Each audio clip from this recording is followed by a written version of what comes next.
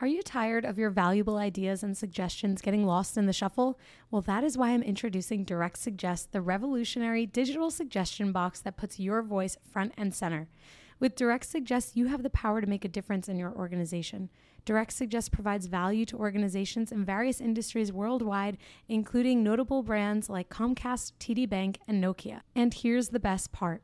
Direct Suggest only costs 50 cents per employee per month, making it an affordable solution for businesses of all sizes. Plus, they have an incredibly high ROI and savings potential with an average 33 times return on investment. The implementation process is also a breeze. Once committed, setting up Direct Suggest from start to finish can be completed in as quickly as a week or less. Don't let your ideas or your team's ideas go unnoticed. Visit directsuggest.com today and start by making a difference with Direct Suggest. Use the promo code HUMANHR for your extended 60-day free trial. Again, visit directsuggest.com to learn more, and remember to use promo code HUMANHR for an extended free trial. Direct Suggest, where your voice matters. Welcome to the Bringing the Human Back to Human Resources podcast. I'm Tracy Chernoff, and I've spent my entire professional career in HR. Each week, we'll explore the delicate balance between people and business with the aim to reconnect the two and create meaningful outcomes. Listen in as I share my own experiences, challenge the status quo, and chat with guests from various industries about our mission to bring the human back to human resources. Hi, everyone. Welcome back to the podcast. Thank you so much for being here for another week, and Happy New Year, because it is January by the time you're listening to this. And it is not January when we're recording this episode.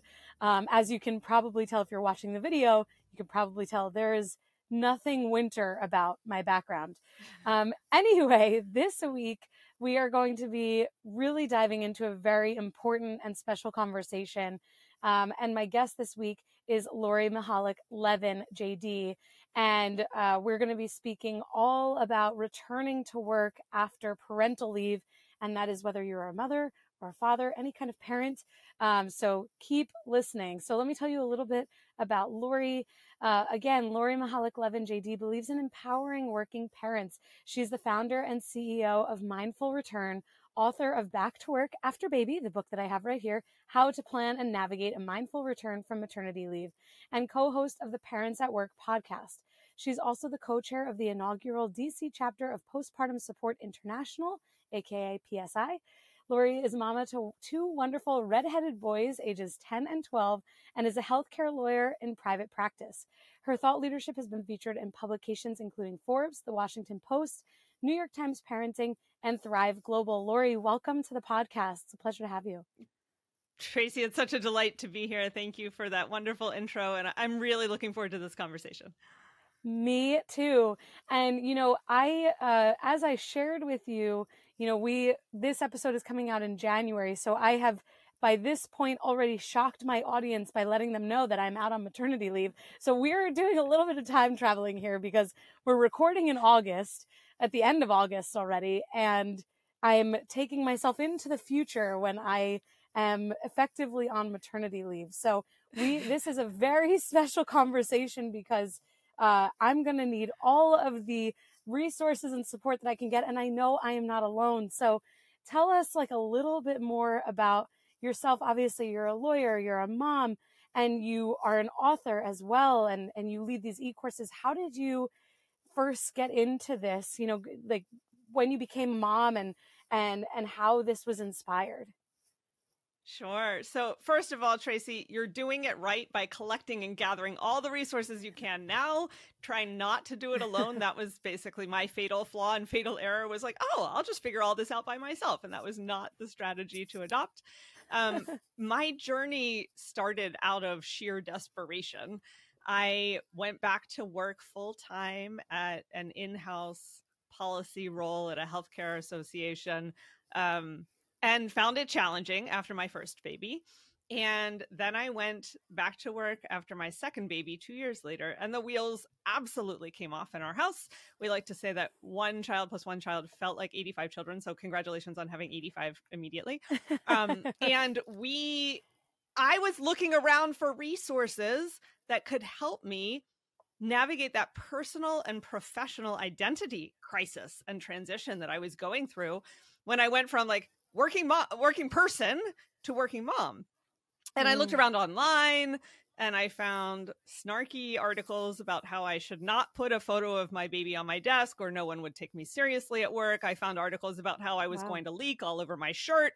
I did not find helpful content, Tracy. And so I set out to create what I wished had existed for myself when I went through the transition back to work. And I decided, based on an online course that I had taken called the Abundant Mama Project, that there should be an online course that connects people who are in the same life stage, who all care about being a wonderful mom and a wonderful professional, or a wonderful dad and a wonderful professional, so that we don't have to go through this process alone, and so that our feelings are normalized as we're going through them. So important. And it's interesting because I think about the ages of your children, and like 10 and 12, that's not that long ago, right? Like you're not talking about having 30-year-old children. No. You know, like this is like, we're talking about something that is like super recent. And so I think about the lack of resources that you had and how many resources I feel I have today as I guess by the time this episode comes out, God willing, everything works out well, that, you know, like a working mom or like a mom that eventually will go back to work.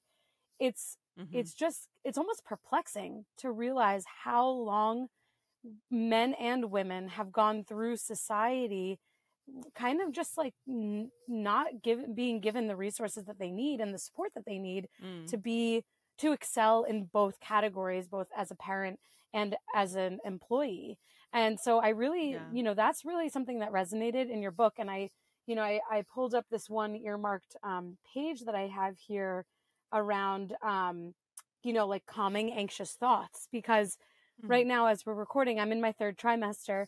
And, you know, a lot of the thoughts that I experience are, you know, like what happened, you know, I'm having twins. So what happens if it's too much? How do I make sure that I can have the support that I need, because I want to go back to work. I expect to go back to work. I don't know who I am without work. And, you know, all of those things become reality for moms and dads. And I really like that, you know, and we'll get into this idea of why parental leave is important for both parents. So we'll get into that. But, you know, the something that resonated with me from this section was the recognizing the what if. So if the sentence starts with what if, then what follows is anxiety. Like, what if I can't do it? What if, and that's exactly what I just said when I started talking, right? What if it's too much? Or what if I fail at one thing or another? And I guess my question for you is like, how much of these skills that you've developed and that you've written about in your book are coming from the things that you experienced? All of them, Tracy, every single last one. I mean, I had to basically learn to train my brain to catch itself when it kept saying, what if, what if, what if? I mean, I still go into that now, although I'm better at it. And I have learned over time and had the perspective of a decade of parenthood that 99% of the what ifs that go through my head never materialize. And yes, there are like 1,000 other problems that come up, but I can't anticipate those 1,000 other problems. So there's no use worrying about them. But it took, you know, a good decade of parenthood for me to sort of reach that point in perspective. I am also certain that I had undiagnosed postpartum anxiety. I did not know that at the time. I feel like the screening for that has been traditionally very poor.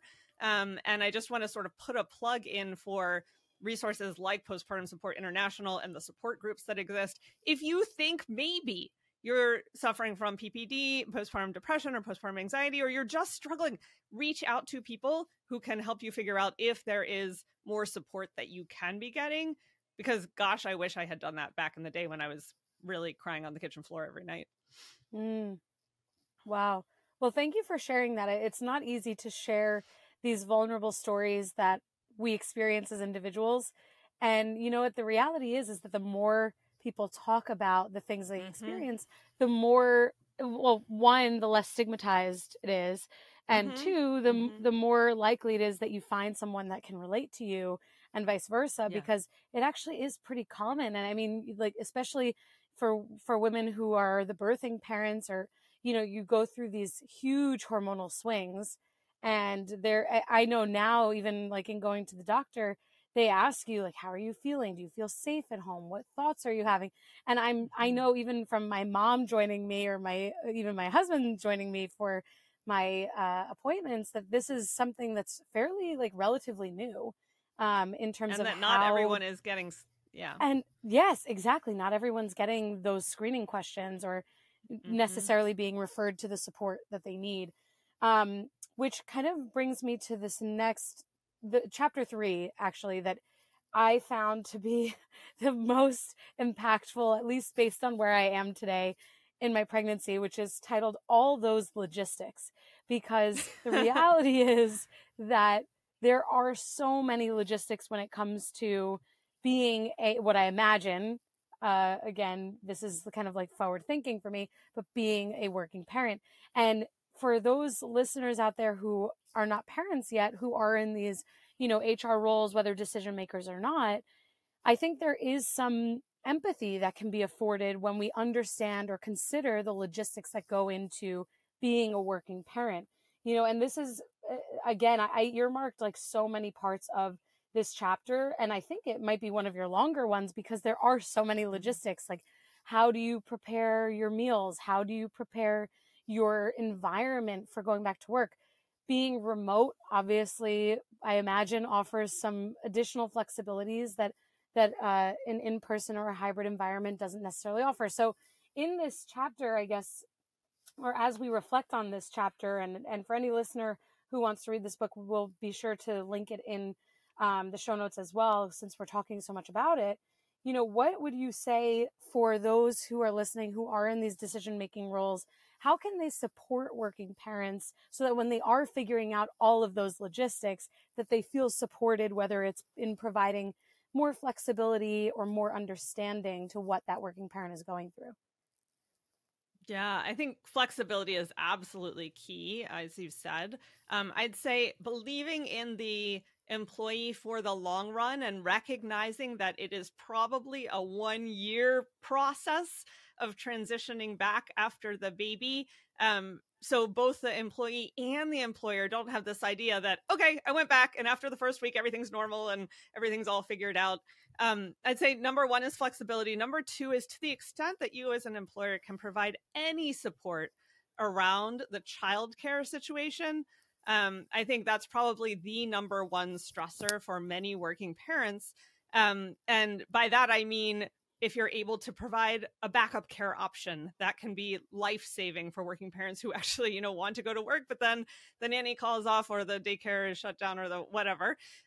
So backup care opportunities are really helpful. Even just the ability to like get a discount to a care provider finding type of website.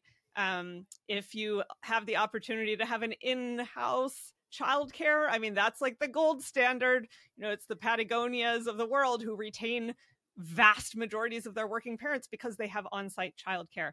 There is a huge childcare shortage in this country. It existed before the pandemic and worsened during the pandemic and has continued on. And so if you can be sensitive to the fact that a working parent might desperately want to be working and be completely unable to find appropriate childcare and work through that period with them, you will have one dedicated and devoted employee. Yeah, it's so true. I did an episode earlier in 2023, I can't even remember which one, where I talked about how all of these companies want people to go back to the office. And this is like, it was so predictable, right? It's been predictable since COVID started, that there's this misconception that productivity equals butts and seats. And one of the things that I had mentioned is that having on-site childcare could be one fabulous way to actually really encourage and see those numbers climb. Because the reality is that COVID did result, and I did an episode on this during COVID, that COVID resulted in many women, especially, leaving the workforce because of cost of childcare, because of the risks of, health-related risks because of COVID and having people in your home. And a lot of those women have not yet returned to the workforce because of the cost of childcare and just the intricacies of the logistics. And so when I think about these companies, especially like huge companies, like Goldman Sachs is a perfect example. They recently this summer talked about how they want 5 days in the office, and they are going to start demanding that. Essentially, this is not verbatim, but it's like, okay, well, how are you incentivizing that? You can't expect people who have adapted their lives to being more flexible. And really, especially we think about working parents, like the flexibility of working remotely was massive for many working parents. You can't just expect people to give that up. So, maybe this is something, I don't know if you have any predictions on this, but maybe this is something that companies start to offer similar to like what used to be offered. Because I think in office childcare was much more common many years ago versus today, from my understanding. But I could be wrong. Yeah, I mean, overall, I think it's just that centers have closed because of the pandemic, and some of those are in-office centers and some of them are not. I'd say that we have not yet reached a world in which a majority of offices actually have on-site childcare. And so let's keep pushing in that direction. I am hopeful and optimistic that we'll make progress over time. It won't happen tomorrow. It's an expensive endeavor in some ways, and it's a massively cost-saving endeavor in other ways, because you can, and studies have shown that you will retain your parent employees. Right. And yes, get them back into the office too. Gosh, I would go downtown to drop my children off there. Yes, absolutely. Oh, absolutely. I think that would be the only thing that could get me to go to an office, because otherwise I don't see myself working in an office ever again. And, as I prepare to return to work, and I am taking your e-course in January about this mindful return. And another plug, if anyone wants to join me, if anyone else is a working parent or is becoming a working parent, take the e-course with me. It's going to be fabulous. It'll be a lot of, not only a lot of fun, I imagine, but also very educational. But, the reality is that like being remote, it makes my return to work a lot easier. And at least in my mind so far, I know that everything is going to change once, the babies are here, but like everything else, but the flexibility is really important. On that note, Tracy, I just want to put a plug in for getting some noise canceling headphones, because the number one complaint that I've heard from people who are working from home is, and it's not a complaint, but when the babies cry in the next room and your heart is aching and you want to stop working because you want to go attend to them, even though the nanny or your partner or whoever is there, I think the ability to focus on your job is probably the biggest challenge when you also are home with children in those early days. And so to the extent you can turn on the white noise and get the noise canceling headphones, that will help you to focus. Very good advice for sure. Very good advice. And you also talked about in this all those logistics chapter, the importance of blocking weekends and blocking your calendar after your return to work ahead of returning to work to anticipate what that could look like, which I think is really, really important, really smart. Putting pump holds on your work calendar, planning vacations around childcare, all of these things are really, I think, pretty helpful when we think about what our workload might be before babies arrive or a baby arrives. And then, moving into this environment that's potentially brand new, especially for first-time moms, which is, like me in this case. And a lot of the listeners have reached out about, even some of their companies not offering a ton of leave benefits, which is something that I want to get into in this part of the episode, because it's really important.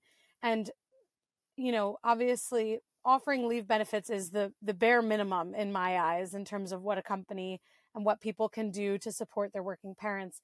But what would you, coming back to this idea of why it's important to encourage both moms and dads to take parental leave, what do you have to say about that? What is so important about encouraging that? It's important for any business to focus on their culture, employee well-being, and strategic growth. But without the proper tools, it can be next to impossible to support the people behind your success. That's why you need Namely, the all-in-one HR solution that empowers you to engage and develop your people in an intuitive platform. Namely's award-winning technology covers your essential HR, payroll, and compliance needs in one place. Whether you have 20 or 1,000 employees, Namely's modern and integrated platform is designed to be used by everyone every day.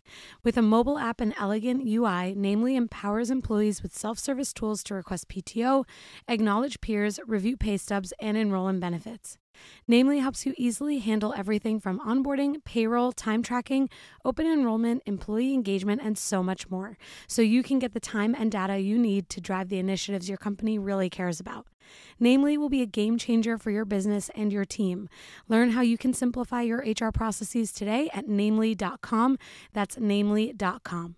If your company is remote or hybrid, then you know just how difficult it can be to grow your company's culture beyond a pre-scheduled Zoom happy hour or occasional lunch and learn. Well, this week's sponsor is here to solve that. They're called CultureBot.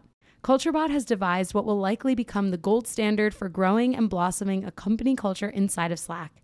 The app is like a sidekick for any HR or people professional, automating a lot of the mundane tasks you probably are forgetting to do on a daily basis. Things like birthday and work anniversary celebrations, team shoutouts and kudos, employee introductions, and remote games. It even has health and wellness tips and conversation starters. If that piques your interest, this will get you even more excited. Today, I'm able to share a special promotion for listeners of the podcast. You can get your first 6 months of CultureBot for 50% off. Plus, if your team is under 25 employees, CultureBot is free forever. So if you're looking for a way to create a culture of appreciation and drive increased engagement and togetherness across your team, I definitely recommend checking out CultureBot. Go to getculturebot.com/humanhr. That's getculturebot.com/humanhr to get the offer. Plus, I've added the link in the show notes so you can just click right there. Now, let's get back to the podcast. Yeah, so I am a big advocate for degendering and destigmatizing the taking of parental leave, whether you are a mom or a dad. There are so many reasons why it's important for organizations, employers to step up and really encourage their dads to take the parental leave that is offered. I truly believe we will never reach gender parity and gender equality in the workplace until parental leave becomes degendered. So, for example, if you have two youngish people who are interviewing for a job, and in the back of the mind of the interviewer, you have one woman and one man. In the back of the mind of the interviewer, you have but if I hire her, she might go out on maternity leave in a year or two because that's probably the life stage she's in. I might go with the man. What if you're looking at both candidates and you say, they're both young and, they might both go out on leave? Okay, that's not a deciding factor anymore, right? There is also data that shows that the more engaged a father is in the life of his newborn over the first couple of months, the better off the career trajectory is for the mother. So if you want leadership and advancement opportunities for women, you need to be supporting the idea that men need to learn how to feel comfortable taking care of the babies from day one. And the only way to do that is for them to be able to spend time. Employers need to educate managers about what language to use and what language to not use. You should not be telling your dad to go have a nice vacation as he takes some time off to be with baby. Keeping a child or babies alive is not in any way, shape, or form a vacation. When you approach a potential new dad in the workplace, don't ask him, are you planning to take any time off? Ask him, when are you taking your paternity leave, right? Just that little tiny language shift can do a lot to normalize the fact that you're expecting that he's going to take just as much advantage of this time as the mom is. Those are a couple of my initial thoughts about why we need to encourage men to take the leave, but really it's a gender parity issue. If we want to reach pay equity, we need to encourage men to take their parental leave too. Absolutely. And we need to offer the leave as well. Yes, in the first place. Right, in the first place. There are so many people that I've spoken with. I've had a lot of friends deliver or have babies over the last few months who have shared with me that their husbands are not given any parental leave at all, and that there's only maternity leave. And what a disparity. I mean, it's really a shame because it assumes that men don't want to be involved in the raising and fostering of care in their child's lives. Mm-hmm. I guess the exception would be with adoption, because adoption is irrelative of, whether someone is a birthing parent or not. But when these environments are not offering parental leave for a non-birthing parent, I mean, you're putting all of the pressure on the mother, on the birthing parent, and you're putting a new father or a father in general or a non-birthing parent, if it's a a relationship between two men or two women, you're putting them in an impossible situation to be able to support. And then I can only imagine the type of impact, negative impact that has on someone, not only on the non-birthing parent, but like the family unit in general. Mm-hmm. It's a lot. Yeah. And if I can get on one more soapbox that's related, Please. it's if you are an employer and you think you're doing the right thing because your parental leave policy is not quote unquote gendered, but it does say primary caregiver and secondary caregiver, you still have a gendered policy. I strongly recommend that you revisit a policy that says primary and secondary caregiver, first of all, because it's an outdated notion. I mean, quite frankly, my husband was primary caregiver for an hour this morning, and this afternoon, I'll be primary for a couple of hours, and then he'll be primary again. So it's sort of a strange construct. And second of all, how do you want to enforce that? Right? Are you going to be counting the number of diaper changes between the two partners, or how do you identify primary? The primary ends up defaulting to the birthing parent, and you end up with a wildly disparate policy. Also, there have been a number of lawsuits that have been brought about the primary secondary caregiver distinction, and so you want to be aware of that from a legal perspective as well.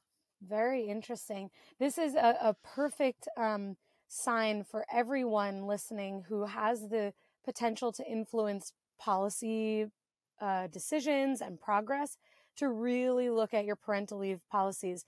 I worked for a company that offered, it was probably one of the best parental leave policies that I had ever experienced. And they offered 16 weeks, regardless of where you lived in the United States, 16 weeks of fully paid parental leave. Didn't matter if you were the birthing parent or not. There was no language around primary or secondary caregivers. And we had developed that policy because of the number of women and men who were coming into this part of their lives where they started having children. And there are many states, as we know, that don't offer any parental leave. When I was living, as another personal anecdote here, when I was living in Ohio for my husband's job through the end of 2022 and then the middle part, the summer of 2023, basically, we moved back in July. I enrolled in short-term disability as part of my benefits plans in the fall of 2022, knowing that, there was a chance that we could be starting a family, because Ohio did not have any paid parental leave.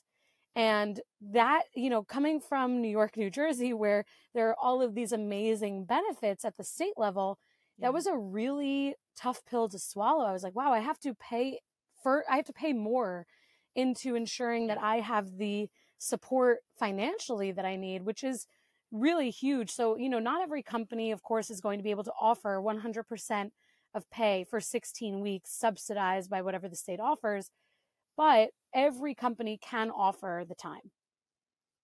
Period. Yes. And the average American woman takes 2 weeks off after having birth, because there's no paid leave in so many places, and people have to go back in order for their families to survive. I mean, oh my gosh. I say this, there's a sort of running joke in the community, that in the parental leave community, that you're not allowed to separate a baby puppy from its mother until 9 weeks. And yet as humans, we say, just go back to work. So, I mean, I think we have a lot of improvements that need to be made on a national level. But yes, as an employer, do what you can to help solve this massive national problem. I know it's not easily fixed by individual employers. That's shocking. Yeah, that's shocking. I mean, can you imagine going back after 2 weeks of No, not at all. I mean, considering that disability, if you have a C-section, disability affords you 8 weeks. I use affords very lightly. 8 weeks of time away. I mean, 2 weeks, you're not even recovered regardless of the type of delivery that you have. That's really, Right. really shocking. And, this is And where, most people don't have yeah, most people don't have please. access to that disability insurance. I mean, even the healthcare association that I worked for when I had my baby did not have short-term disability. I had 1 week of paid parental leave, and then I had to use Wow. vacation days, and I basically had to save up for the next kid. So it's a privilege almost to be able to have that short-term Yeah, disability in this that is country. true. That is true. That's absolutely true. And it's just really shocking to hear some of these numbers. And, but this is where, we see companies, small and large, have a huge influence on the trajectory of not only like government decisions, but policies. And, Mm-hmm. especially major corporations that have huge market share. Like I used to work for Target, another company that had amazing parental leave opportunities, their or offerings. Like those companies, the better they are in kind of being progressive, so to speak, compared to the government, doing more than what the government expects, because there is, certainly a disparity in what the government, especially at the state level and the federal level, in what they expect from employers. Some employers don't even have a requirement. Some employers don't even qualify for FMLA. So there's so Mm-hmm. much that a company, that HR leaders, business leaders in general, because it doesn't all fall on HR, what they can do to really drive this mission forward. And I really love that you made this distinction between parental leave offerings and pay equity, because they absolutely are connected, which brings me to a statistic that I'd love to get your perspective on. So before we started recording, I was like looking for information on how many women leave the workforce, come back to work after having children. And, it's really hard to find a true statistic, at least from my quick search. There's like, there's a lot of information that it's like, 40 some odd percent leave the workforce, and that 7% of dads leave the workforce to stay at home, and that there are all these statistics. But one thing that I did find is that apparently, according to the US Census Bureau in 2022, 1 out of every 5 women quits her job either before or shortly after giving birth. Is that accurate from what you've seen? And how can we change that? How can we make, I mean, actually, before even asking how we can change that, it actually is not as large of a number that as I expected, but I'd like to first know, is that accurate? And then we can kind of dive into, how we impact that number. Yeah, so I agree that the numbers are a little all over the place, and it's hard to pinpoint exactly what that return rate is. I tend to rely on the Bureau of Labor Statistics data, and that data shows that approximately 64% of women go back Okay. after parental leave. So we're, at least in the data that I have looked at, it seems we're losing about a third of the women who have a baby to the return, and they may return a few years later, but they're not going back immediately after leave. And so, I mean, I was going to say that if you are a company who feels like you are not in a position to be able to add to the number of paid parental leave weeks that you are offering, there are still so many things that you can and should be doing to support the new parent and improve your retention odds. So, I mean, I run this program called Mindful Return that is intended to help employers retain their working parents, but is also really intended to be a support for the working parent. And we did a study of the first 1,000 people who went through our program and found that over a 5-year period, 85% of those employees were still at the same employer and 93% were still in the workforce. And whether or not the person really engaged deeply in the course or not, it seems to matter that the employer reached out and said, hey, I want you to come back. I'm going to give you some tools to help you do that. I'm going to help set you up with the lactation support that you're going to need. I'm going to give you flexibility so that you can get through these first couple of weeks and months. I'm going to encourage you and believe in you for the long run, as I said earlier. So it's about the paid leave, which is really important, but it is also just as important how you treat the person when they come back. There's a saying in the parental leave world that you have to win the manager lottery in order to return, to be part of that 64%. And I think one of the biggest things employers can do is really focus on the behavior of their managers. How are the managers treating the people who are going on leave? How are they helping them to navigate back afterward? And can you help create an environment where someone doesn't have to win a manager lottery in order to be retained at your organization? Absolutely. It's such a wonderfully put point that if an employer can't offer, as you said, all of this additional paid time off for the leave or paid leave, that there are these other ways that they can support their employees. Mm-hmm. And it's absolutely true. I mean, when we think about how employers are sometimes paying for professional development classes and even additional education, continuing education, that's much more of an investment in terms of like cost compared to what, a small percentage for most companies would consider like those who are taking advantage of parental leave. Like the majority of workforces are not taking parental leave at the same time.